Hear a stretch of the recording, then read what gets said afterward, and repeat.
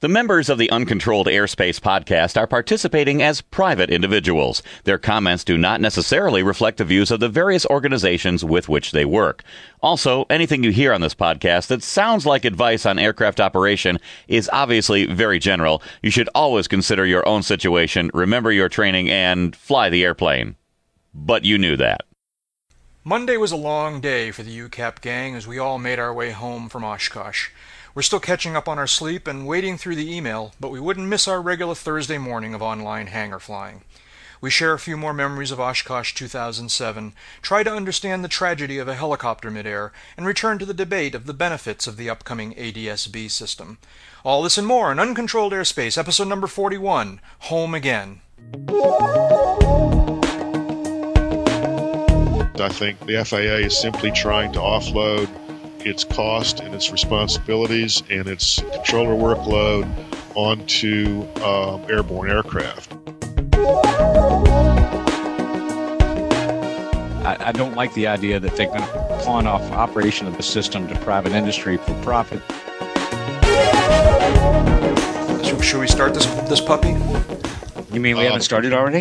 Haven't started already? Well, we might have. Who knows? But I haven't pushed the button yet, so that's the key here. All right.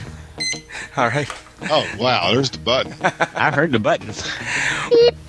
Welcome, folks, to episode number 41 of Uncontrolled Airspace, the General Aviation podcast. We're all still recovering from our adventure the last couple of weeks. Catching up on our sleep and all sorts of fun things. So I guess we're just going to jump into this thing, huh? What with me? Good morning. Flash. With me this morning in the virtual hangar is I'm not sure who was snoring there. Maybe it was Jeb. Jeb Burnside. It was not me. I don't snore on air. I see. Talking to us from back home in Springfield, Virginia. Jeb is a freelance aviation journalist, currently serving as the editor-in-chief of Aviation Safety magazine, and also as a contributing editor to AvWeb Biz. Good morning, Jeb. Morning, Jack. Thank you for that intro, and it's just good to be home after 2 weeks on the road to Oshkosh. Yep. And also with us this morning is Dave Higdon. Dave is back home in Wichita, Kansas. Dave is an aviation photographer, senior editor of Kit Planes magazine, and the U.S. editor for London's World Aircraft Sales magazine. Apparently it was you snoring, huh? Guilty as charged. That or it was the NSA guy listening in. Well, I'm glad to hear that Jeb doesn't snore on the air, unlike the sound you get over the noise-canceling headsets in the airplane. Well, before we move on to that subject, I am Jack Hodgson up here. I am Jack Hodgson up here in Boston, Massachusetts. I'm a private pilot, a freelance writer, and a new media producer. So, speaking of the noise-canceling headsets, so no Jack H like our Jack H. So, how was the flight home from? You guys flew together from Oshkosh by way of Wichita. We dropped off Dave, and then headed east for. We came via Air Debonair. That's right. Debonair. That's right. That's right. So how it was a long day from Wa. Yeah. Yeah. It was 4 hours on the tack to get from Oshkosh to Wichita. Yeah. And then still had another 6+ hours of flying time. Right.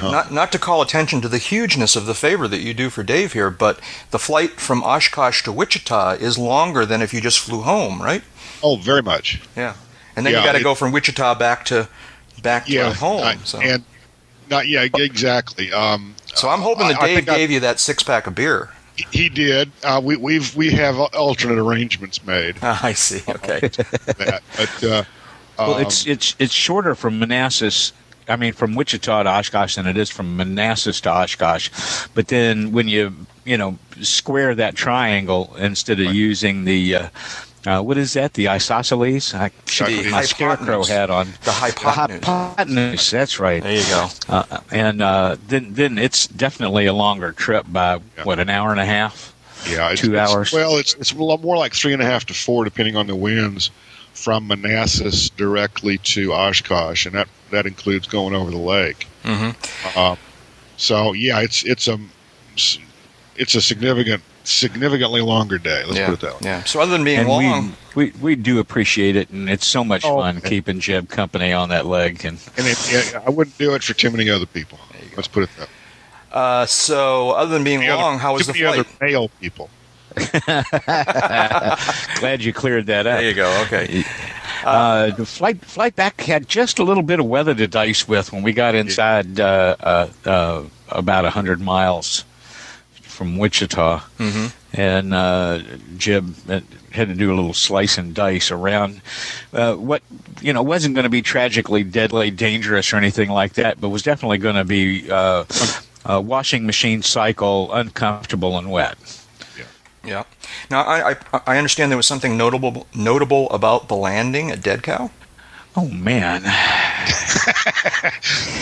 I personally didn't spot the runway until let's put it what we were kind of high and hot. We were kind of high. We were kind of high and hot. A Stoll airplane doesn't have anything on the approach angle that Jeb managed to squeeze out of Debbie to get down over the wires and beyond the displaced threshold mark at Dead Cow International. And still have a comfortable rollout room. It was a pretty impressive performance. The boy definitely has a future in aviation.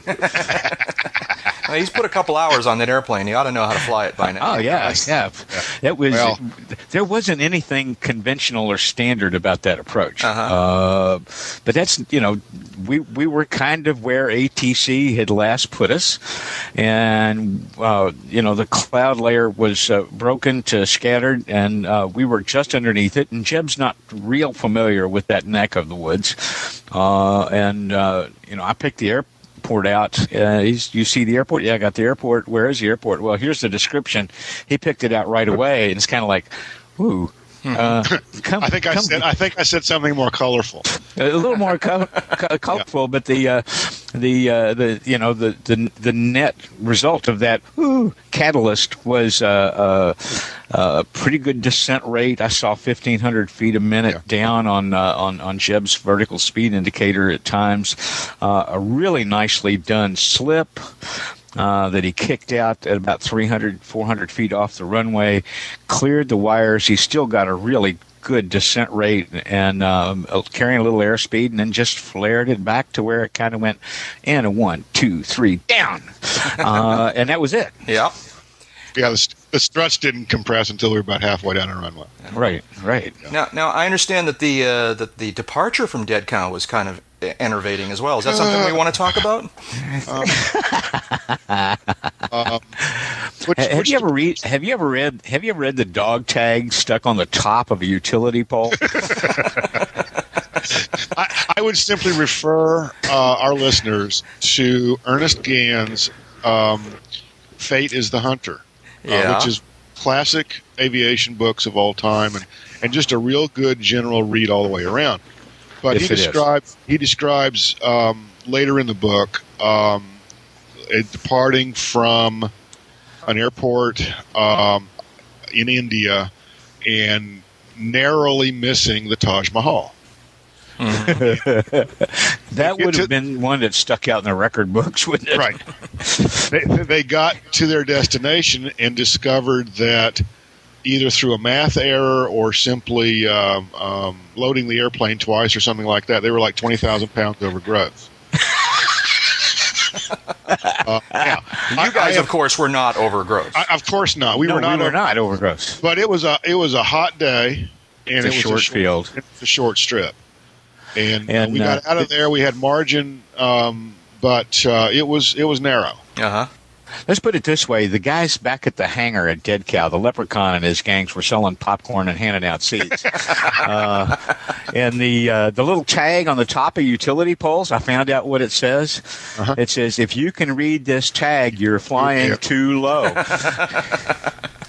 So did you guys go, I'm curious, Jeb, were you in the system all the way back to Manassas? Because more or less, FlightAware shows a break. Yeah, it does. And I was thinking, what was that all about? Gee, was that near St. Louis? No, it was near Cincinnati. Oh no! Yeah, I was just coming out of Wichita. I got a vector. Of course, I was southbound coming out of Westport, Dead Cow, And there was a couple of traffic issues, there was a weather issue, and there was a MOA issue. So I was a little bit south of the Great Circle from Wichita to Manassas. And that kind of kept me in the gray area with St. Louis. They didn't try to vector me or send me to Cape Girardeau or some nonsense like that. Well, I think at 11,000 feet you were outside their territory there. I talked to St. Louis. Really? Two or three controllers with St. Louis, and I was just itching, for them to give me, well, we got a reroute for you. And I said, well, I don't think so. But when I got to Cincinnati, the thought plickened, as they say, and they wanted, they wanted to reroute me. Yeah, that's better than the thick plotting. Yeah, they wanted to reroute me or give me a different altitude, and I was given I was at 11, so I was either given 7,000 or 13,000, and I was kind of happy where I was. The fuel flow was just right. I had 2 hours of fuel projected on my arrival at Manassas, and I told the controller, he says, this was the center controller before they even handed me over to Cincinnati. He said, I really don't want to do that. Yeah. And well, that's what Cincinnati wants to do. And I said, well, I don't want to do that. So what we're going to do is either cancel IFR or we're going to go VFR on top. And she said, well, what do you want to do? I said, well, I prefer VFR on top. And she says, well, are you VFR? And I'm like, I look around and there's not a cloud for 100 miles. I said, yeah, I can call this VFR. And so she said, all right, cleared to maintain VFR on top at 11.5, climb and maintain 11.5, and that's what I did. Mm-hmm. And I could almost hear the exasperation in Cincinnati's voice, but that's legal, it's appropriate, and it resolves actually their problem and my problem. Uh-huh. Yep. The punchline is I didn't see a single piece of traffic when I was in Cincinnati's airspace. Now, first of all, I was well above their Bravo. Their Bravo tops out at 10, and I was at 11.5. I would have been above their Bravo at 11. Well, you should have been well south of their Bravo. I was south of their Bravo, which just adds to the frustration and nonsensical nature of all of this. But I think that was called as traffic to one flight, and I never saw the guy. So these reroutes around Class Bravo, like Cincinnati, like Dave and I have experienced in St. Louis, like I experience regularly in Charlotte, are just convenience things for the controllers to reduce their workload, mainly at the expense of the FLIB. Mm-hmm. And it's something that I have consistently tried to work around or work out alternatives with ATC on. Well, I'm glad you guys made it home safely. Obviously, I did too. But my situation was much different than yours. Oh yeah. Just to give listeners an idea of of how long it took you to get home. You guys departed Whitman Field at, what was it? It must have been around.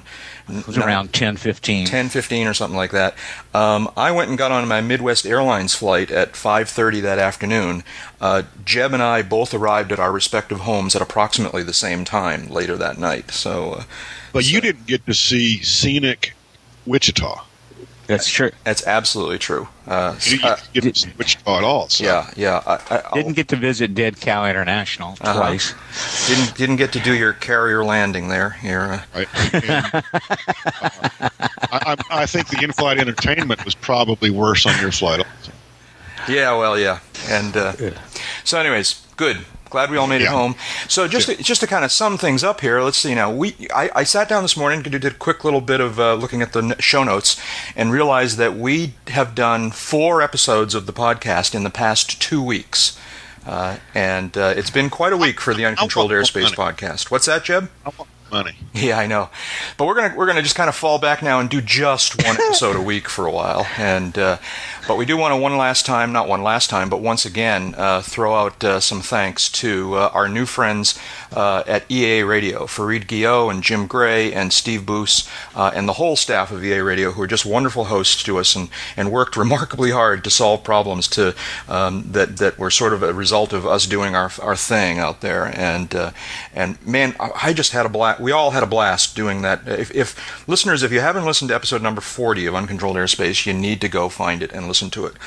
I really believe that it may well be the best episode we've ever done. It's just so much fun to listen to. Certainly had the best background modulation of anything we've ever done.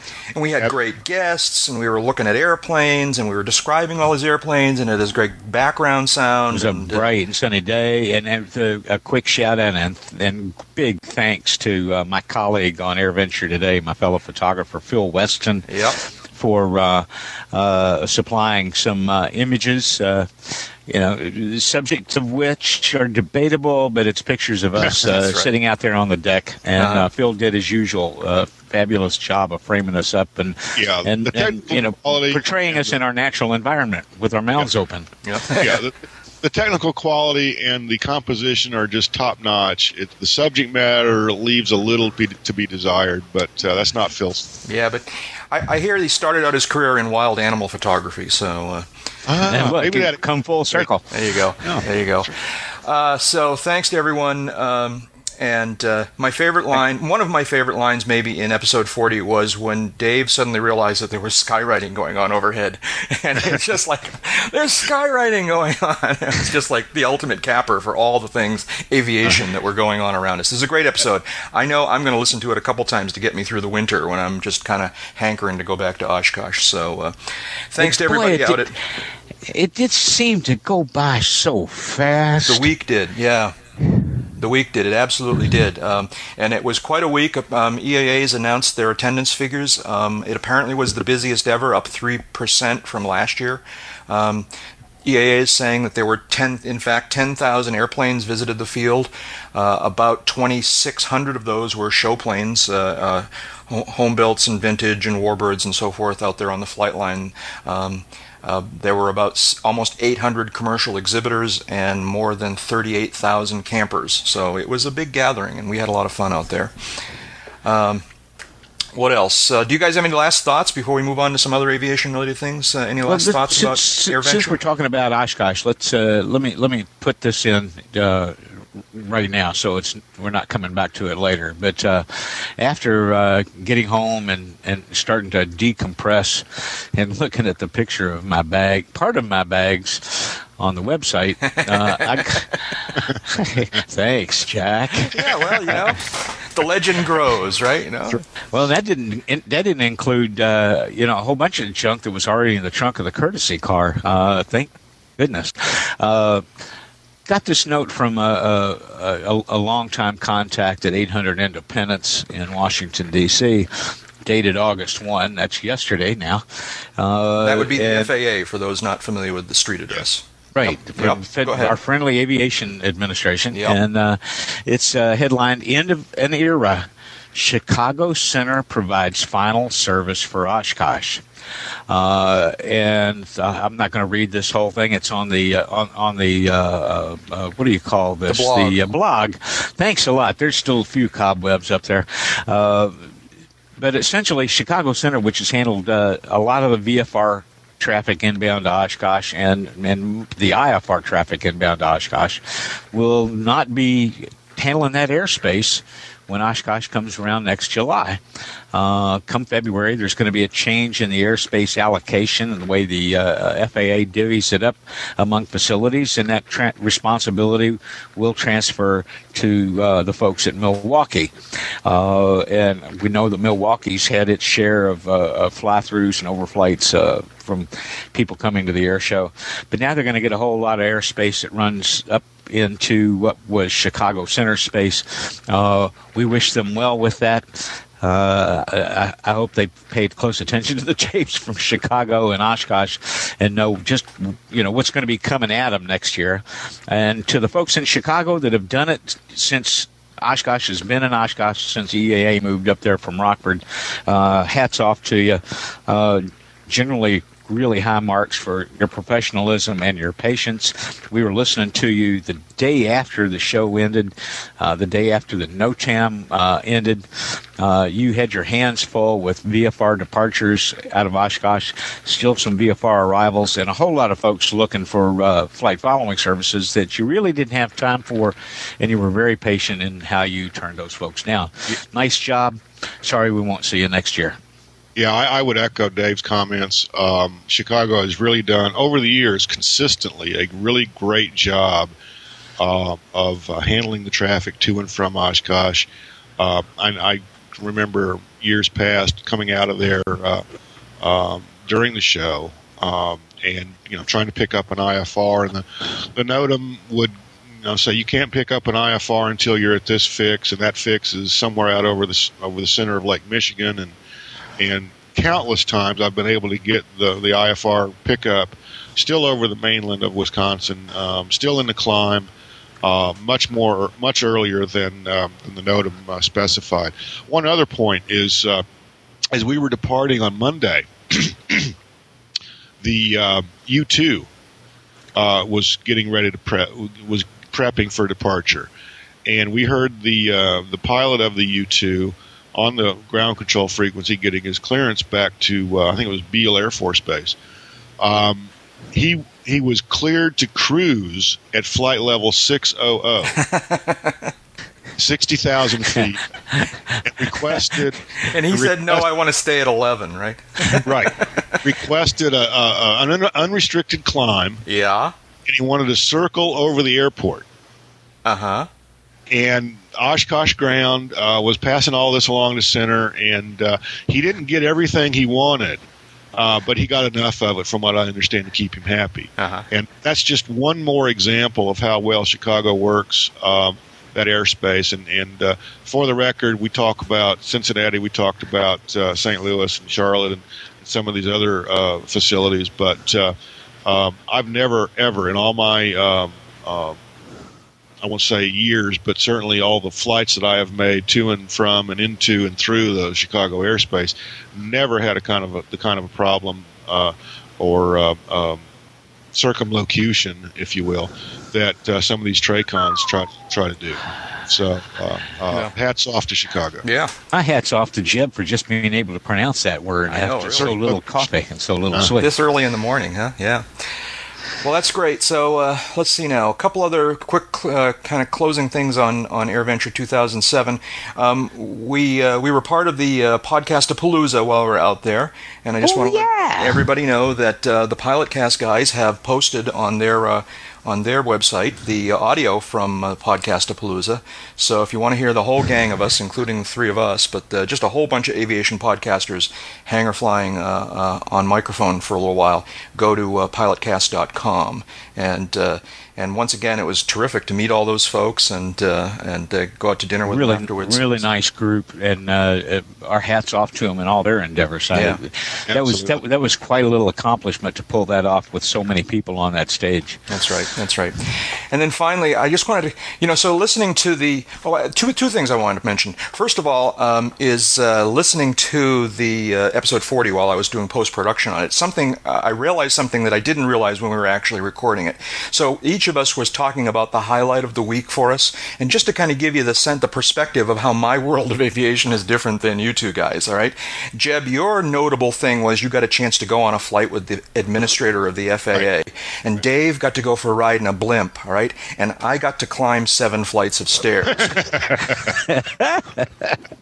Yeah, but we all got higher. That's right, yeah. We all got off the ground. We all got off the ground. And that's what counts. You improved your fitness and conditioning along the way. That's right. It was a very cool thing to get up there and see the grounds from up on high. That was pretty cool. The other thing I wanted to mention, and maybe this will close out the things for Oshkosh. So I was there throughout the day. On Monday, I was working on the podcast in the morning, and when I completed the podcast and pushed it up onto the net, I decided to go for one last walk through the AirVenture grounds. And so we were staying in the Super 8. I left the Super 8. I walked around the the western end of the runway there, and I was walking across the North 40 campgrounds, which, just for starters, that's an experience because it's basically empty. I mean, there are like 5 airplanes in the whole North 40 campground area there. As I'm walking across the grass, I see approaching from the far end of the runway, the C-17, the Air Force C-17 cargo plane, is on takeoff roll, and I go, oh, this is going to be cool. And so I get out my camera and I'm watching it, and it's coming down, and I see it rotate, and it lifts off the runway, and it doesn't really climb out fast. It just kind of lifts up into ground effect and retracts the landing gear. And right after retracting the landing gear, still well within wingspan of the ground, it did a little wing rock for me. All right, and saying goodbye to, well, I think he was saying goodbye to me, but others think he was saying goodbye to Oshkosh. He did his little wing rock, and then flew right on by me, and climbed out to the west from Whitman Field. It was a cool little moment, and I got a bunch of pictures. I put them on.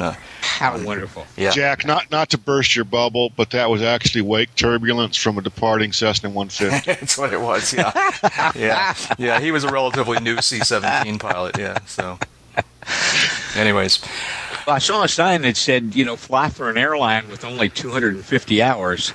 So, other than sending a chill up my spine of a magnitude unexplainable and undocumentable by any instrumentation, we know that the military takes greater pains and pleasure in training their people than 250 hours. Yeah. Yep. Let's see now. Okay, one last little bit of, this is not about Oshkosh specifically, but a little bit of self-congratulations here. I sort of every now and then take a peek into the iTunes music store in the podcast area to see how we measure up to some of the other podcasts. It's a little ego thing, Do you use a yardstick or a micrometer when you do that? Hey, listen, I'll tell you. That's them's fighting words. Yeah, I know, really. All right, well, listen, here's the story. The story is that for the past couple of days, the Uncontrolled Airspace podcast has been the number 2 general aviation podcast in iTunes. And, we've been holding around 5 for quite some time now. And it's very gratifying that we've kind of risen a little bit more. And all kidding aside, thank you to all of you out there who, in the virtual hangar, who listened to the podcast. We got a chance to meet some of you when we were out in Oshkosh, and that was a big thrill. And really was. We got some feedback from you and some nice kudos. And we urge you to continue to send us feedback by email or by audio feedback, and we enjoy getting that stuff. Who's the number one? Who's the number one podcast? The Pilotcast. Okay. Pilotcast has been the number 1 podcast for a long time now. They've been around for a long time. They do a great job, and they continue to be the number one general aviation podcast. There is a podcast that's more of a airlines sort of travel podcast that if you search aviation podcast, it shows as being the most popular, but it's not a general aviation podcast. So thank you all our listeners. We really appreciate that. Send us feedback, email or audio. We would love to have you go into iTunes and add your feedback to our listing in iTunes. You can do that. And anyways, enough business here. What's going on in the world of general aviation, huh? It's getting back to normal for a little while. A little bit. A lot of little events, and a lot of people taking advantage of what, in my part of the country at least, has been some pretty moderate weather. We've had some little storms here and there, but by and large, the days have been sunny and navigable VFR and moderate winds and moderate humidity, and it's uncharacteristically comfortable for August out here. And heard a lot of little airplanes around in the last few days, including some of those grand old round engines that we were hearing so much of last week. Yeah. Let's see now. Well, one sad thing that's in aviation news recently is this news chopper midair in Phoenix. Is there anything we can add to that? I mean, it's just a tragic thing. How does that work? I mean, how do those guys stay separated? You've seen pictures. It's like a swarm of bees. All these helicopters flying around. It's yeah. Sometimes, especially in the LA market, you see video of one of these slow-speed car chases out there that Southern California is so famous for. And during the video, you'll see a helicopter go between the camera in one helicopter and the ground shot, just go right in the shot and right back out. I'm not an electronic airborne journalist or anything like that. My understanding, when in a market where there's obviously more than one TV news gathering chopper, is they have a discrete frequency they use to talk to each other. They know each other. That there's some competition, but it's generally friendly competition. And they recognize everybody else's right to be there and get the shot and move on. They generally are talking to each other on a discrete frequency. I don't know which it is. It kind of depends on the city and the market. But in this instance, no one knows exactly what happened. Inevitably, you put two aircraft in the same airspace at the same time, and chances are eventually they're going to swap paint. Yeah. Well, this is obviously much more tragic. You know, when there were essentially multiple choppers in the pattern or working that chase, several news helicopters plus law enforcement, and Jeb's right about the discrete frequency, and they do kind of work together, recognize one another's rights, but the collision avoidance system there is largely eyeball based. I mean, you can't put that many aircraft in that kind of proximity and expect an automated system, an electronic system, to actually give you real-time guidance on what you should be doing. And obviously your screen would be saturated with targets all pretty much right on top of you anyway. And, you know, the fact that we don't hear about more of these indicates pretty positively, I think, that most of the time, most of these guys do a pretty good job of staying out of one another's way and staying safe. How this one happened, beyond the fundamental, somebody lost sight of somebody, and the net result was tragic. Really don't know more than that. Yeah. You've had helicopters being used for electronic news gathering since the 70s. And this is the first time in which I recall two of them have collided. Yeah. So I guess maybe, you know, like I always say, some smart people are going to look into this and try and figure out what can be done to improve safety in the future, but maybe we shouldn't, you know, take too much out of it in terms of panicking. Right. No, absolutely not. The fact that it coincidentally happened on the same day as the tragic runway accident at AirVenture, I think probably accounted for why the AirVenture accident didn't dominate national news, and the helicopter crash did. A lot more fatalities and more craft, and of course live footage from several other helicopters didn't hurt. Yeah, although the news from the Mustang crash at Whitman definitely got out. A number of my non-aviation friends, when I got home and said hi, they all said to me, "Oh, it's so sad about that crash." You know, so you know the general public definitely heard about our tragic incident back there. But someone called me like a couple of days later, actually, and said, you know, gee, I didn't know there was a crash out there. Are you okay? Da da da da da. And I said, why are you calling now? And she said, well, I was watching this on Sunday morning news. And the crash was 2 days ago. Yeah. You know, and apparently it was I don't know if it was just getting picked up by or it was just getting reported in depth by the media on that Sunday morning. I think ultimately they didn't have much else to go with that day. Yeah. Well, that maybe when did the video kind of go public? That's one thing that'll make the story legs. I know Zoom Campbell had his on ANN. I don't know when he got viral and when it was starting to air by the shall we say, the traditional news sources. Yeah. I wasn't paying any attention to the traditional media that week. Yeah. Moving on, let's see now. While we're on the theme here, so there was we were back before we left for Oshkosh. We were all comparing notes and sharing. There's yet another YouTube video of this glider tow plane that got in a near midair and then descended by parachute. Yeah. That was an interesting piece of video. I think we put it on the blog, so you might have seen it there. And if you haven't, you can go take a look. But apparently, he had a home video camera mounted in the cockpit, and for what should have been a routine flight. And then as he's flying along, suddenly we saw another aircraft in this dramatic climb, sort of up at a 45-degree angle from right to left.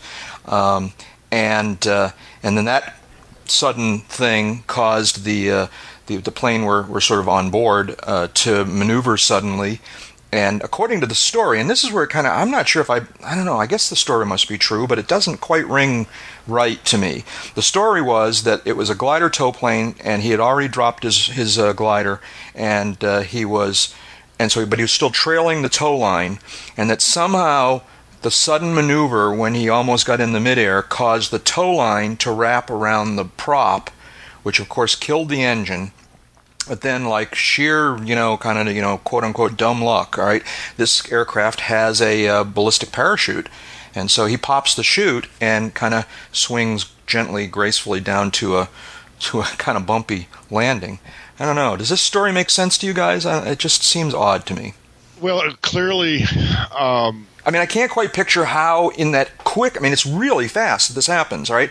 The kind of the aircraft zooms through our field of view, the engine stops very quickly, and the chute pops very quickly because you can kind of see the view kind of swaying, all right? This all happens very, very quickly. I have a hard time imagining how this happened that quickly, and I don't understand why he didn't just try and do a dead stick landing. Why did he pop the chute, Well, I never want to necessarily question a pilot for exercising his piloting command authority and popping a chute or not popping a chute.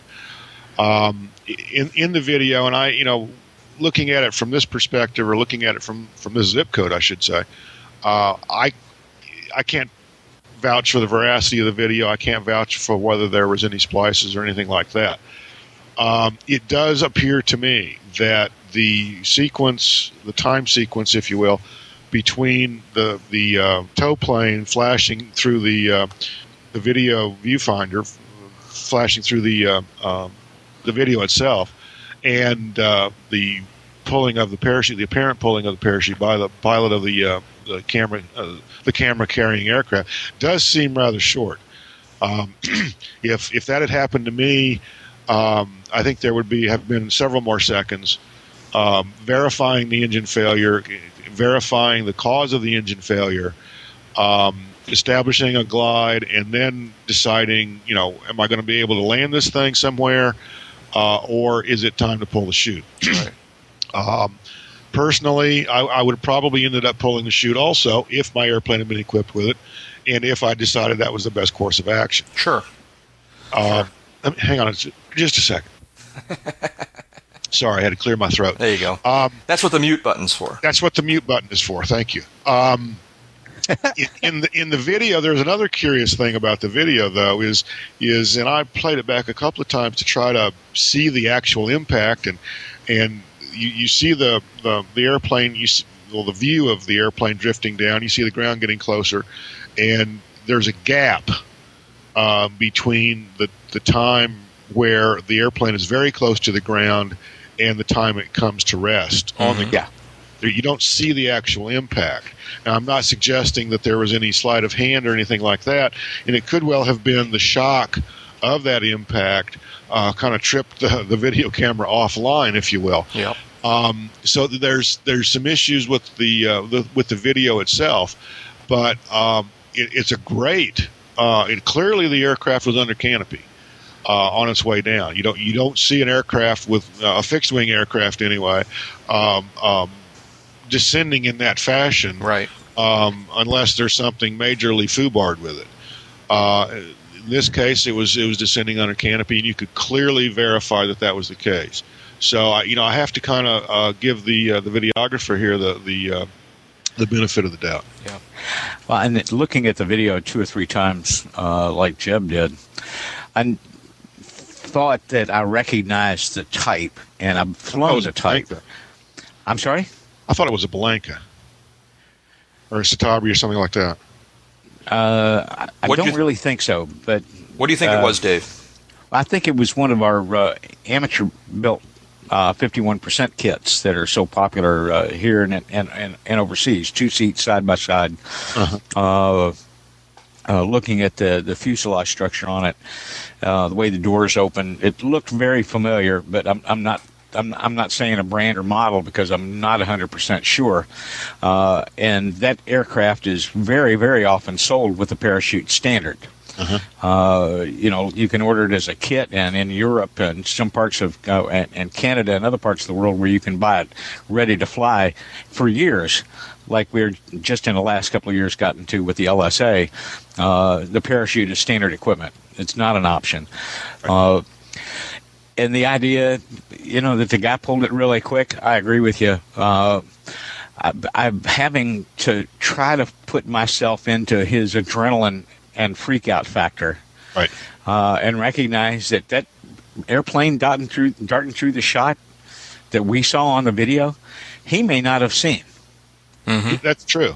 He may not have seen. He may have been looking at other traffic. He may have been looking off at that sailplane that had apparently just cut loose and was climbing and never saw the tow plane. So when he gets whacked with the tow rope, and the engine comes to a screeching blank halt, I'm not sure that I wouldn't be going, holy hell, where's the parachute handle right now? Yeah.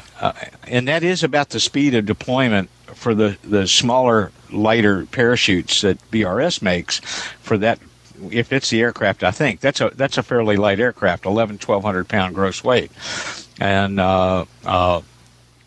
it comes out in about a second and a half, and at the right conditions, you can have full canopy in less than 3 seconds. Mm-hmm. So it happens really quickly. That's one of the points of it. You can have a catastrophic failure at very low altitude and at least get enough canopy out to slow you down to a survivable impact speed.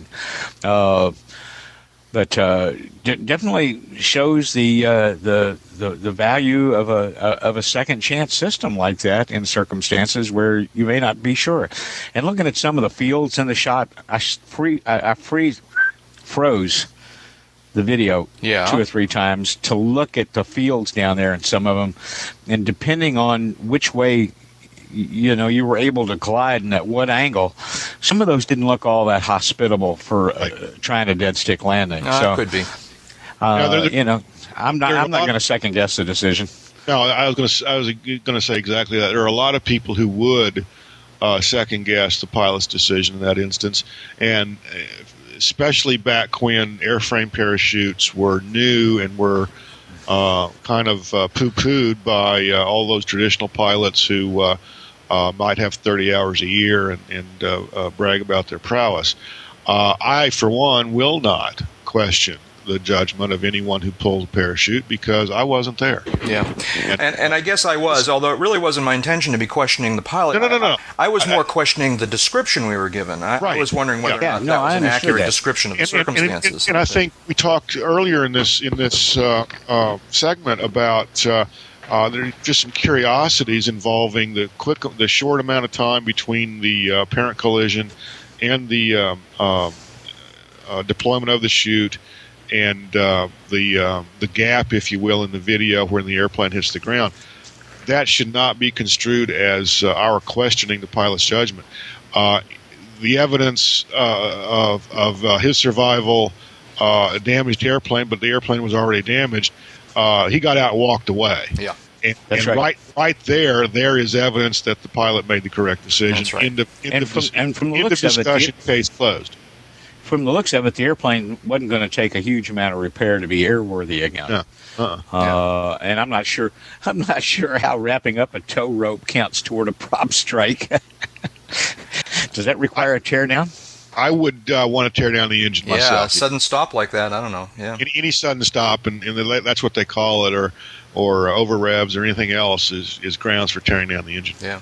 Well, it doesn't quite meet my criteria for off-field landing of the week, but nevertheless, congratulations to that pilot for getting on the ground safely. And again, I was questioning the description of what they said was happening, what we were seeing, I think we got that. Not the smartness, not the pilot skill. No, absolutely obviously not. worked. We're on the same page, Jack. There you go. Yeah. Okay. Yeah, we're all. What else? Let's see now. I don't know whether this is a story or not, but I came across an article a couple weeks back. Again, I've been stashing these things away while we've been thinking about Oshkosh, about the possibility the government is toying with the idea of possibly turning SA back on the GPS system. Have you guys seen anything about this story? I'm looking at the story you cite. Yeah. I have not heard anything from any independent sources about this. Kind of recapping here, selective availability is a feature or a bug, depending on your outlook, built into GPS satellites and the signals that those satellites transmit. Selective availability basically degrades the quality of that signal. It was back in, I want to say, 96, 97, 98 time frame when the federal government decided, for reasons not entirely clear, but to great acclaim, to turn off selective ability. Right. Right away, there was increased accuracy for all users of GPS, not just aviation users.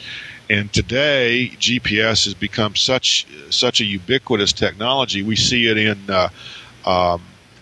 in ads for cars and so many other applications, whether it's hikers, whether it's aviation, whether it's some schmuck, one of the ads wanting to marry his GPS. Turning off selective availability was definitely one of the things that helped boost GPS technology to what it is today. Right. Very ubiquitous. Yeah. Turning it back on would, I think, be a politically a very dumb thing, and B, would definitely create some problems for all those users around the world. Yeah, absolutely. Does ADSB use GPS?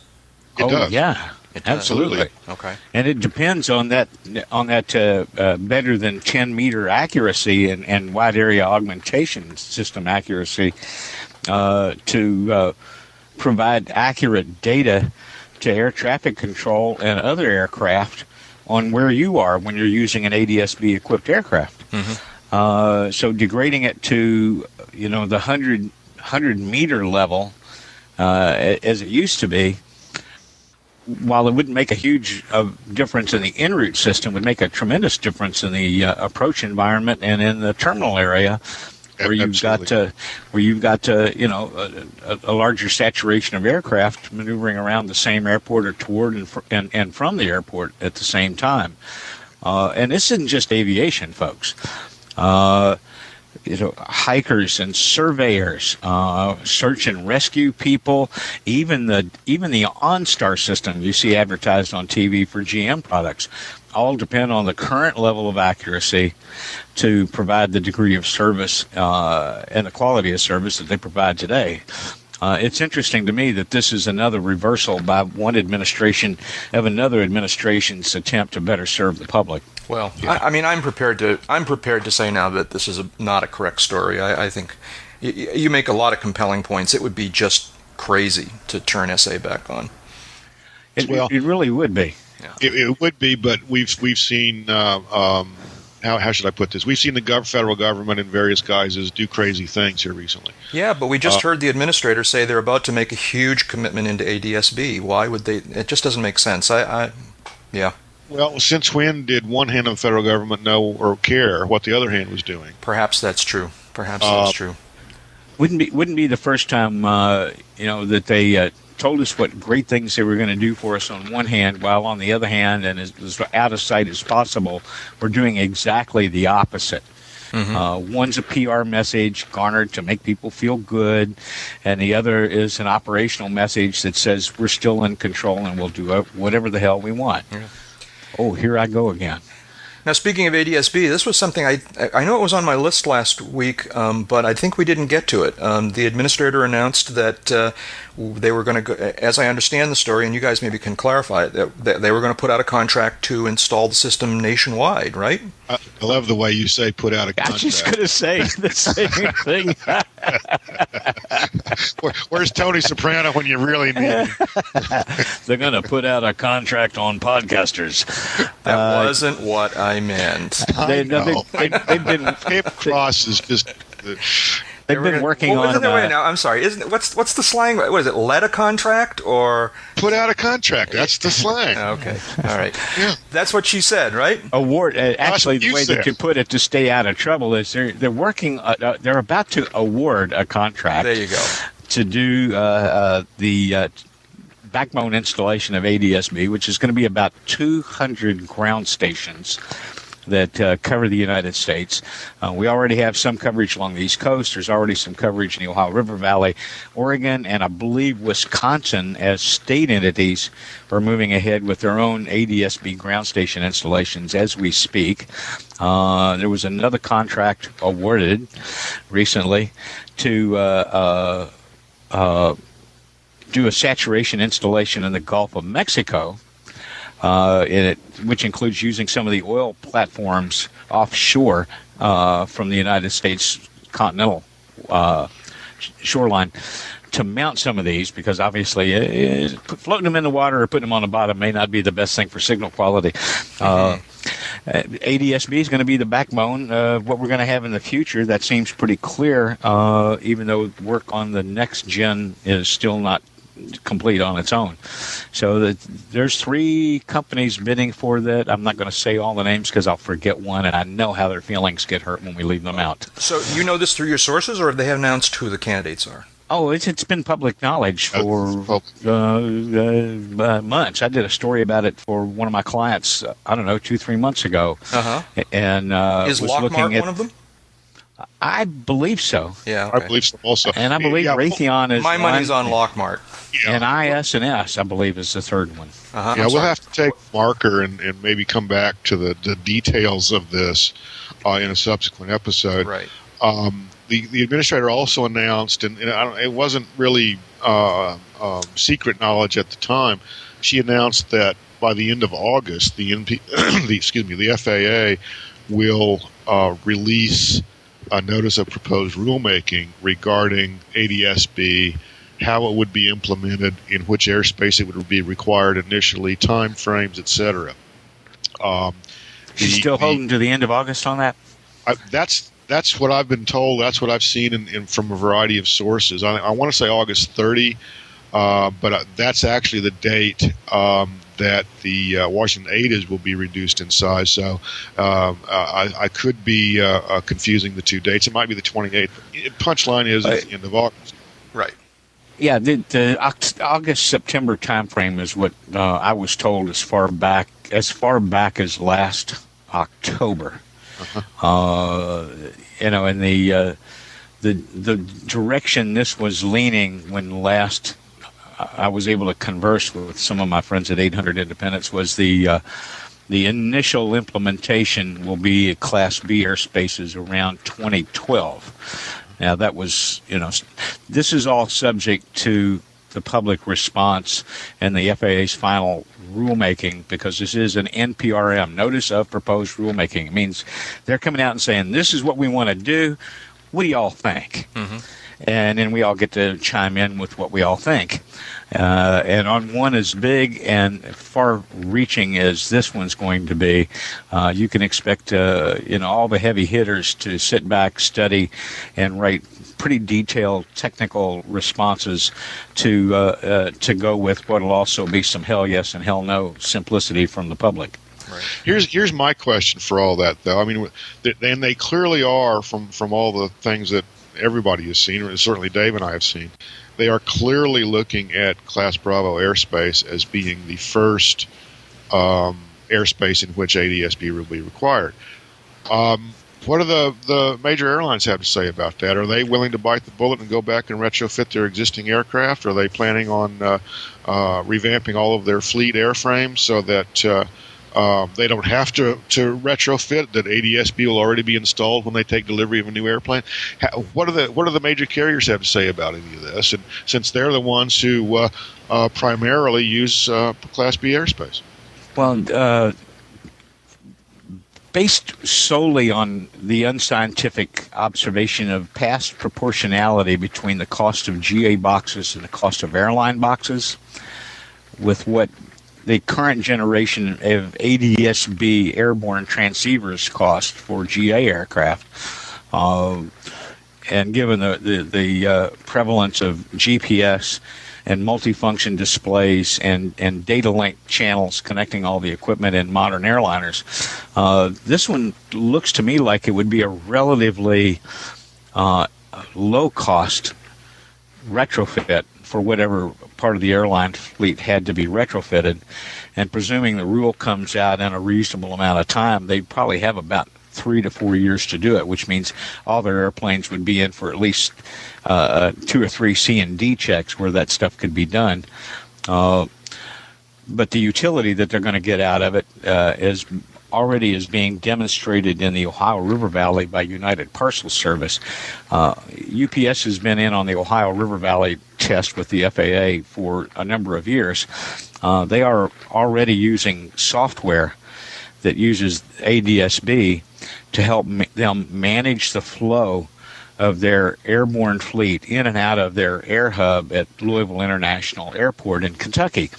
We're talking about some fine tuning here where the software uses the ADS-B data to tell aircraft on approach whether they need to speed up or slow down a few knots to maintain the kind of spacing to get the maximum saturation of arrivals, far higher arrival rates than they could get on a rate-based, using a radar-based environment, and it works the same way going out. It saves them time, saves them fuel. Anything that saves them time and fuel saves them big money. Here's where I have my real head-scratching situation, and that involves, looking at ADS-B, looking at what it does, looking at the system we currently have, whether it's ground-based, airborne-based, or a combination of the two. There is nothing that ADS-B does now that we don't already have in the air traffic control system today. Now, ADS-B does it standalone. It does it totally from an airborne equipment standpoint. There is little to no need when ADS-B is all up and running to have contact with a controller. In fact, a lot of the ADS-B technology is designed to allow airborne aircraft to self-separate. In other words, self-sequence, ensure separation from each other, and how all this capability will be, shall we say, proceduralized is a big question in my mind. But the punchline is we already have all this capability, given the existing ground-based radar system, given the controllers who sit at their scopes and give us speed adjustments and give us heading adjustments to properly sequence aircraft arriving and departing various airports.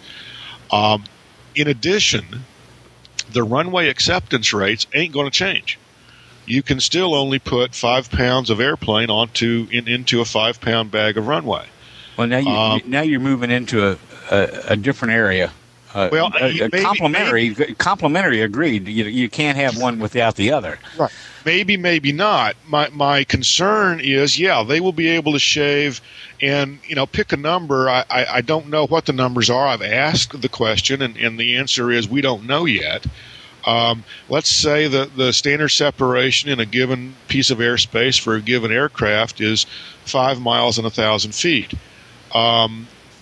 The FAA right now can't say. Will they be able to shave that separation to 3 miles and 750 feet, or 500 feet, or whatever? And they can't quantify, or at least they haven't been able to quantify to me, how using ADS-B in lieu of the current system will help compress more traffic into the same amount of airspace. Well, you could have said the same thing about bringing LORAN or GPS in. I mean, VORs and ground-based radar and air traffic control links gave us everything that we needed, and essentially the same as what we've got now. But with GPS on board, we're able to do it with more accuracy. We're even able to help controllers in terms of our position reporting sometimes by saying, I'm right at this fix, when their radar doesn't show us there yet. Where I might part ways with you on this is it does so much of this so much better with so much more accuracy and such greater frequency of reporting that those distances will shrink. They know they will shrink. The fact that they can't quantify it, I think, is partly bad marketing on their part, and paranoia about saying something that they're going to get chastised for. Because part of runway acceptance rate is not solely concrete based. It's also related in part to how frequently the radar sweeps and how accurate the radar is when you're in the final approach environment. Well, and if you get greater updates and greater accuracy, right, then you can theoretically have a little higher runway acceptance rate as long as the aircraft can clear the runway in time.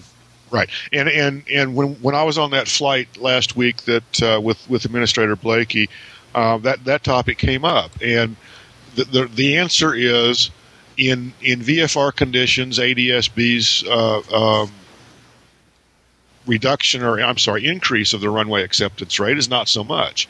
Right. In bad weather, it's huge. In bad weather, it's huge, and the examples include, of course, simultaneous ILS approaches to parallel runways, where existing technology means the separation values have to be increased because of sweep rates, because of a variety of variables that are way over my head.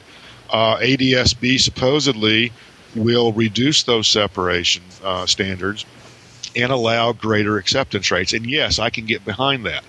But on a VFR day, where everybody sees everybody else and ATC is putting them down one right after the other, the moment one taxis off at the end of the runway and the other one touches down on the opposite end, that's the kind of acceptance rate I'm talking about, and we're not going to see any material increase in that because it's not physically possible. Well, and great VFR weather is not where we predominantly have our great massive traffic jams and meltdowns in airline flow.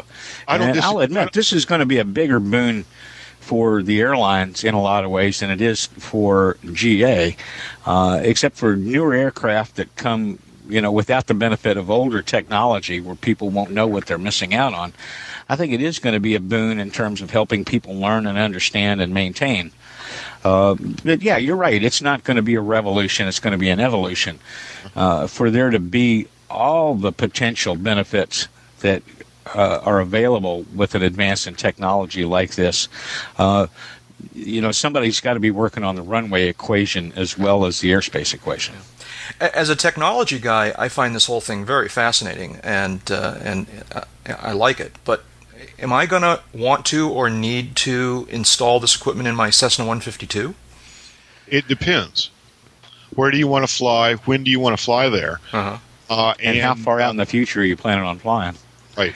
Initially, as the FAA has kind of signaled here, it will be required for access to Class Bravo airspace. Now, what does that mean? Does that mean accessing just entering Class Bravo airspace, or does that mean accessing the primary Class B airport?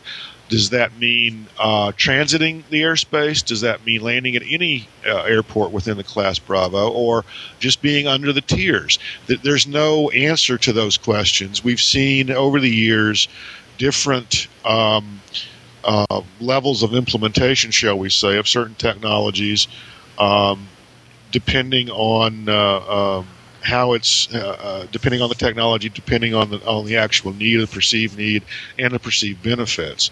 I'm not a fan of ADS-B as the two of you and our listeners might have picked up.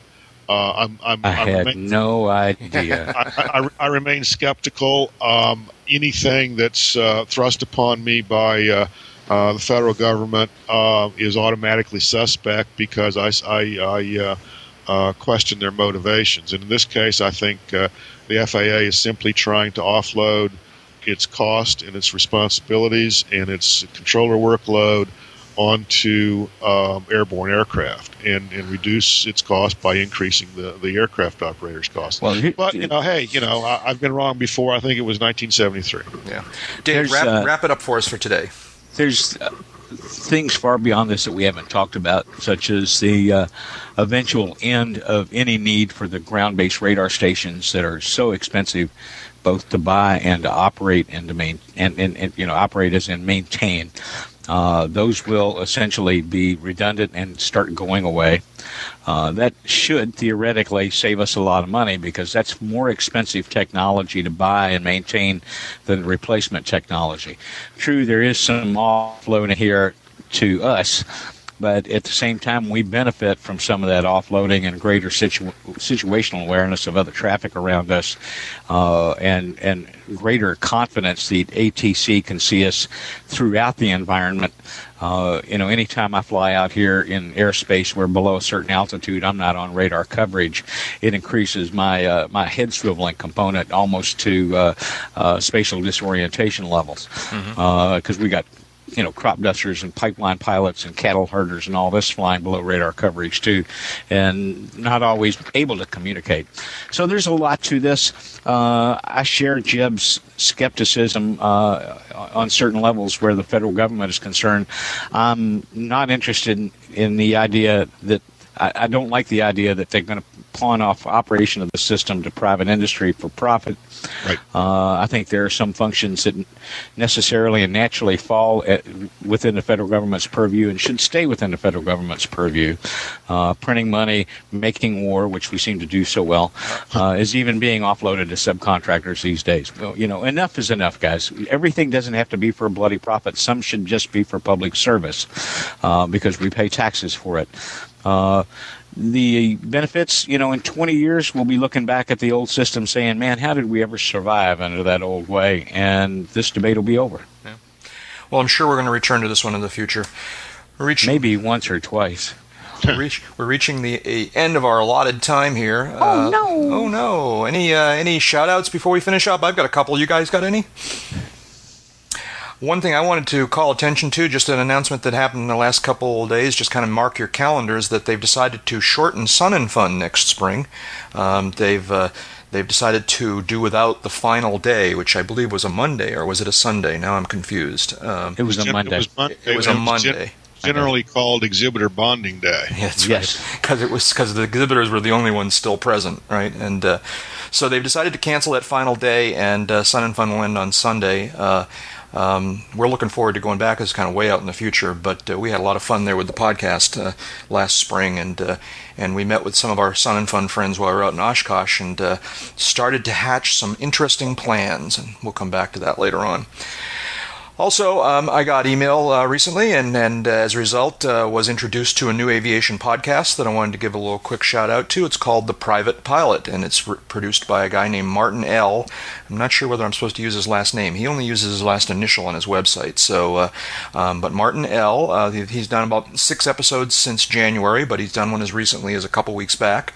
And if you're interested in checking out yet another aviation podcast, this one is at theprivatepilot.blogspot.com. You guys got anything? First Saturday of the month is in a couple of days. These guys are giving you money, aren't they, Dave? They're giving you money or free pancakes. I haven't been down there in months. Lack of an airplane, poor scheduling, other things. And all things considered, it's looking like it could be a great weekend. For those for our new listeners, say the name. Ponca City, Oklahoma. The Ponca City Boosters Club has a monthly first Saturday of the month fly-in breakfast, rain or shine. They do have an ILS. Poppin' November Charlie is the designator. It's the best fly-in breakfast I've ever had, and I've had a few. Okay. I've got one quick shout out, which is long overdue in a lot of different ways, and that's to the Potomac Terminal Radar Approach Control here in the Washington D.C. area. They were saddled with this Washington ADIS way back in 2003, I believe it was, almost overnight for no good reason. They've done just a miraculous job keeping everything moving and keeping people from swapping paint. Under just horrendous circumstances sometimes. Now that the ADIS is going to be reduced later this month, now that there's light at the end of the tunnel, they deserve a great deal of the credit for helping make this thing work. Absolutely. Bastard child that it is and was. And the flip side of which is I just got great service the other night, smoking in from the west, smoking in from Wichita, And just want to kind of share that with our listeners and publicly thank Potomac for all their good service over the years. We've had our differences, and we will continue to have our differences, but on the whole, they do a magnificent job. Great. And same thing for the, in case we didn't mention, hats off to all the FAA controllers that were imported into the Oshkosh Tower and worked all the positions up there.